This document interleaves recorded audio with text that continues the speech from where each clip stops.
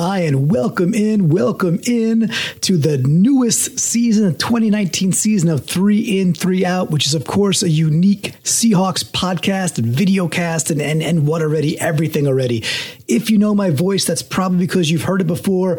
Coming from the Seahawkers podcast, I do this little weekly side quill during the season called 3 In, 3 Out. If you don't know my voice yet, maybe you're hearing it on the Field Goals podcast for the first time ever.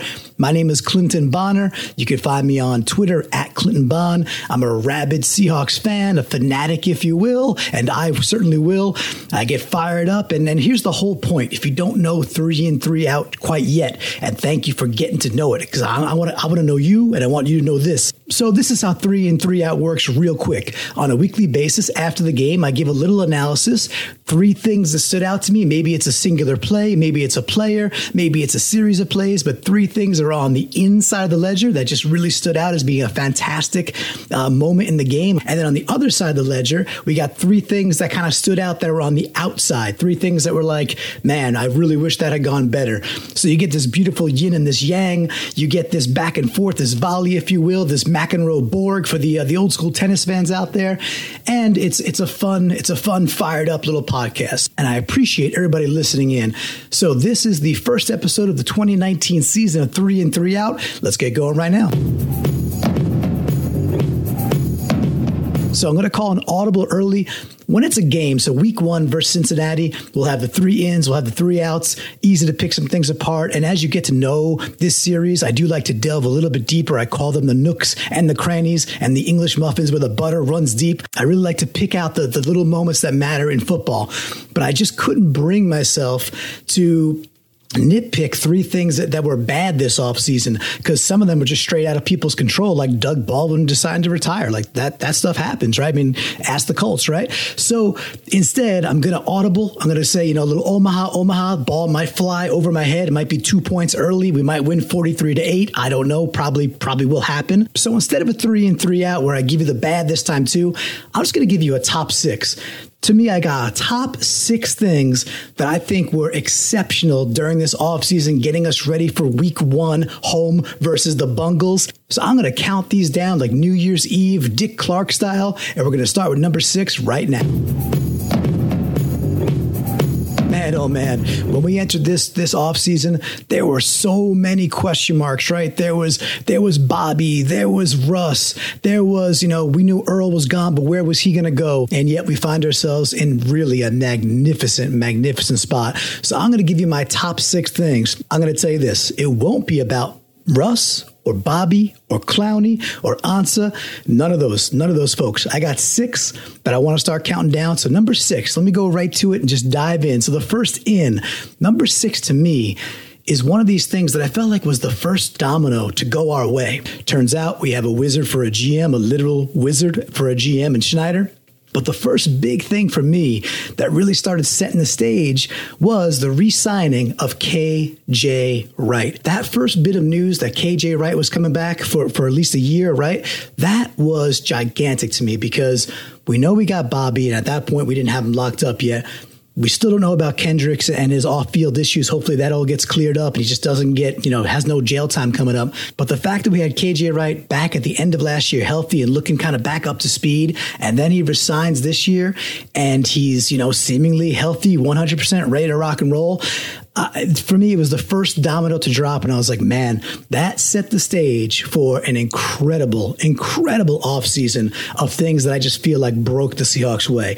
So number 6 is KJ Wright. So the first in of the 2019 season. Remember, this is an all-in episode. This is 6 ins in a row.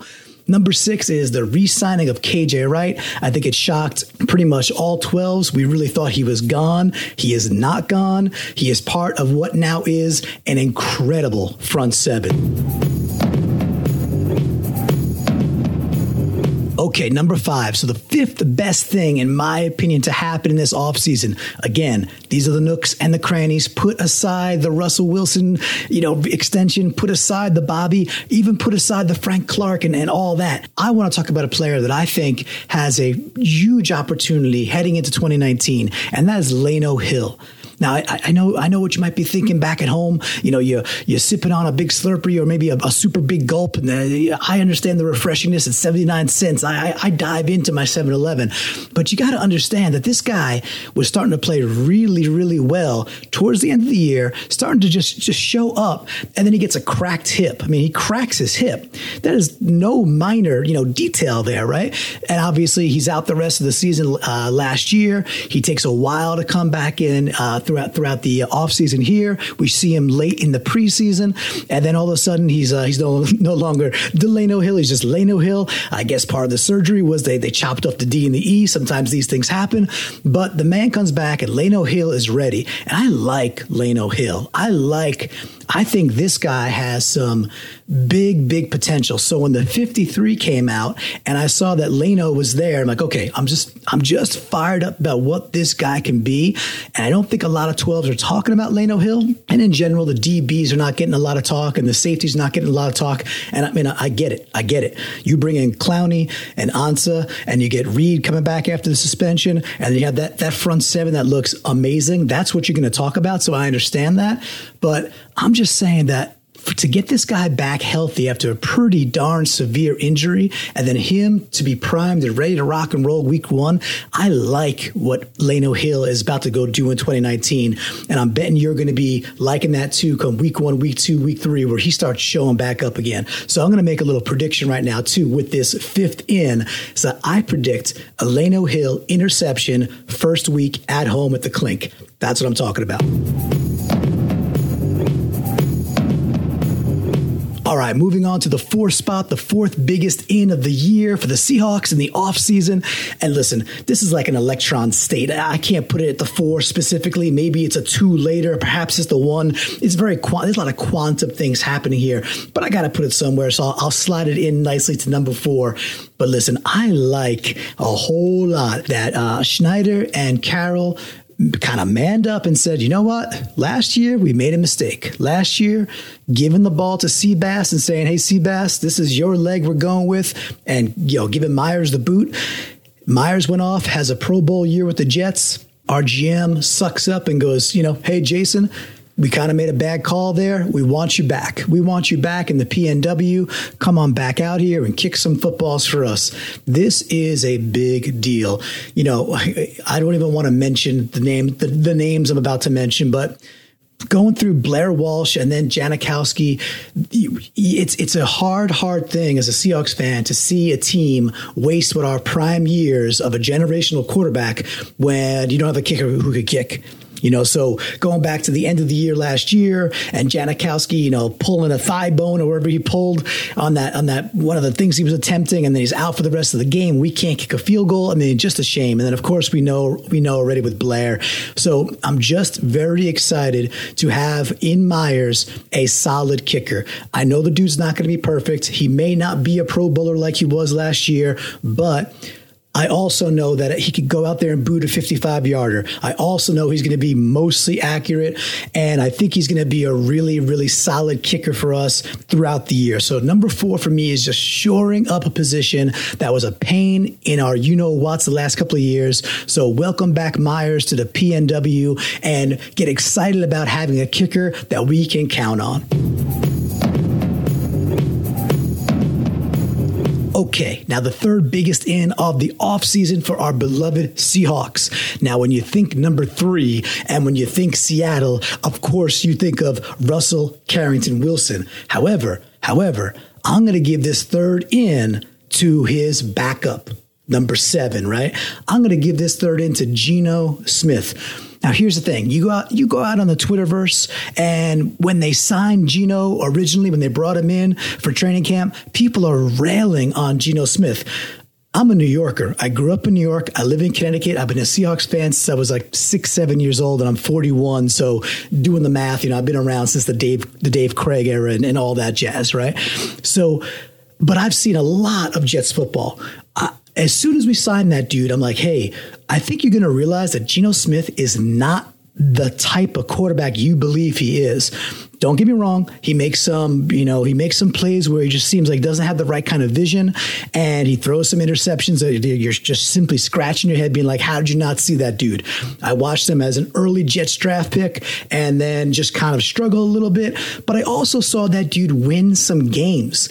He's an NFL quarterback, right? So when we had Paxton Lynch and Geno Smith, I should actually put the emphasis the other way, be like, when we had Paxton Lynch and then Geno Smith, it was just night and day to me that Geno Smith was a much, much better quarterback, and he's better than Magoo in my opinion, and I think he's the best backup we've had since Tavares Jackson. Now here's the thing. We hope that this doesn't matter one iota, but here's also the thing, and I'm knocking on wood, I'm knocking all the stuff that's out there. Listen, quarterbacks get hit. The starting quarterbacks do get hit. If our starting quarterback happens to miss some time at this point, I think we got a guy in Geno that could keep this ship afloat. He could win. I feel like he can go 500. I feel like he could win 3 out of 5 games. God forbid he has to go in a stretch like that. Geno Smith is a pretty darn okay NFL quarterback. And frankly, that's fantastic, because I felt like the last couple of years we just did not have any way, shape, or form a decent backup at all. So to me, I hope it doesn't matter at all. I hope this is something that's so silly when it comes to like week 16, week 17 that we're talking about Geno Smith, but it's still the offseason, and I'm very, very fired up that Geno Smith won the job. Then he got cut. So I didn't know what that was about. But then he resigned, and I knew what that was about. And I'm just fired up that Geno Smith is our backup, because I think he's a lot better than people give him credit for. And he's a darn good backup, and that's what we needed. So number 3 goes to not Russell Wilson, but number 7, Geno Smith. Okay, we're down to the top 2. And like I said, we are not going to be looking at the ones that you think we're looking at, because I've already blew past a whole bunch. Probably like, what's this guy talking about? How is he not talking about, Ziggy? How is he not talking about the Clark trade?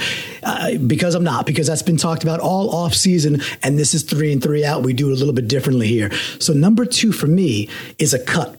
Number 2 is the ballsy move to cut J.D. McKissic and keep CJ Prosise. Here's why. I know the backlash. CJ can't stay healthy. He's injury prone. I'm not some dumb dude. Of course I watch that. I see all of this. However, we got Travis Homer as, a 6th rounder this year. That dude's tough as nails. He's got good hands. And right now he's our RB4. Awesome. So what do you do in that situation? We're stacked at running back.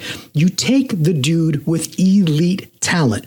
J.D. McKissic, good athlete, interesting guy. He's got some good hands. He's not a good running back, doesn't have great vision, and doesn't really carry anybody once he's had significant, contact. He's just that's not how he's built. And you know what? JD, go have a great career with the Lions. Go make your money. Thank you for being a good Seahawk while you were here. Take none of that away. But you have to roll the dice with elite talent. There's only so much of it on earth, period. CJ Prosise is an elite player. And I get it. It has to come with the caveat, the asterisk, the whole thing already of when he's healthy. And I understand the best ability is availability, and he has simply not been available. With all of that said, the fact that we had Homer, that we took him in the 6th and he was making the roster. The fact that we got Penny, who, verdict is still out, but hey, but we got him. And then of course we got the workhorse, we got toughness, Chris Carson. I wasn't worried about keeping J.D. McKissic. What I wanted was roll the dice with a dude that has elite skills, and that is CJ Prosise. So we roll the dice with Prosise, the ins on the cut from McKissic so that we can make room for Prosise. I think it's going to pay dividends. And if I'm wrong, so what?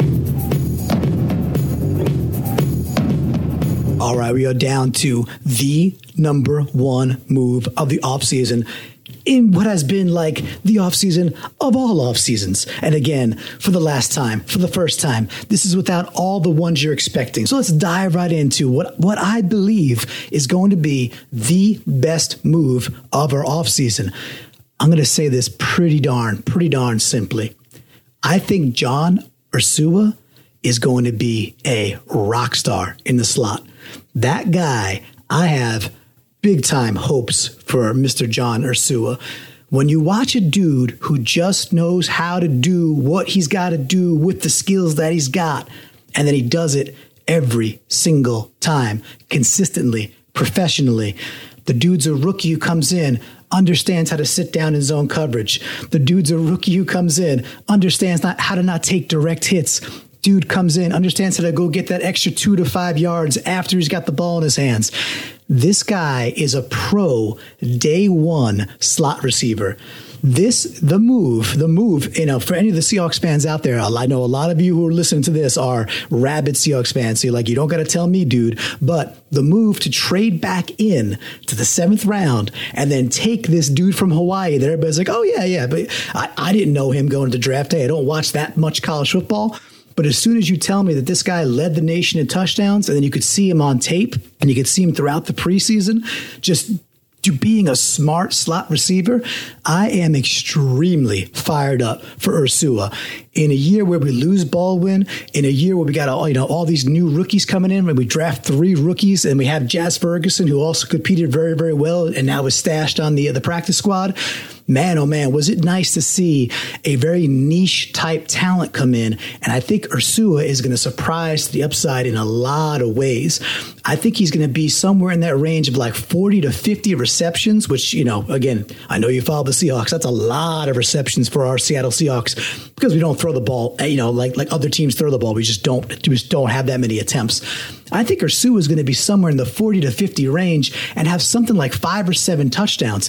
He is going to be a huge contributor, day one, year one. And I expect big things from John Ursua. So for me, of all these moves in an offseason that was clearly a championship offseason, as Russ likes to say and Pete likes to say, the number one move for me is a little sneaky move. When we all thought Seattle made their last pick, we were all going back to mowing our lawns or whatever we got to do at that time of year. And all of a sudden, we're like, oh, Seattle traded back in and took this wide receiver from Hawaii named Ursua. Very, very interesting.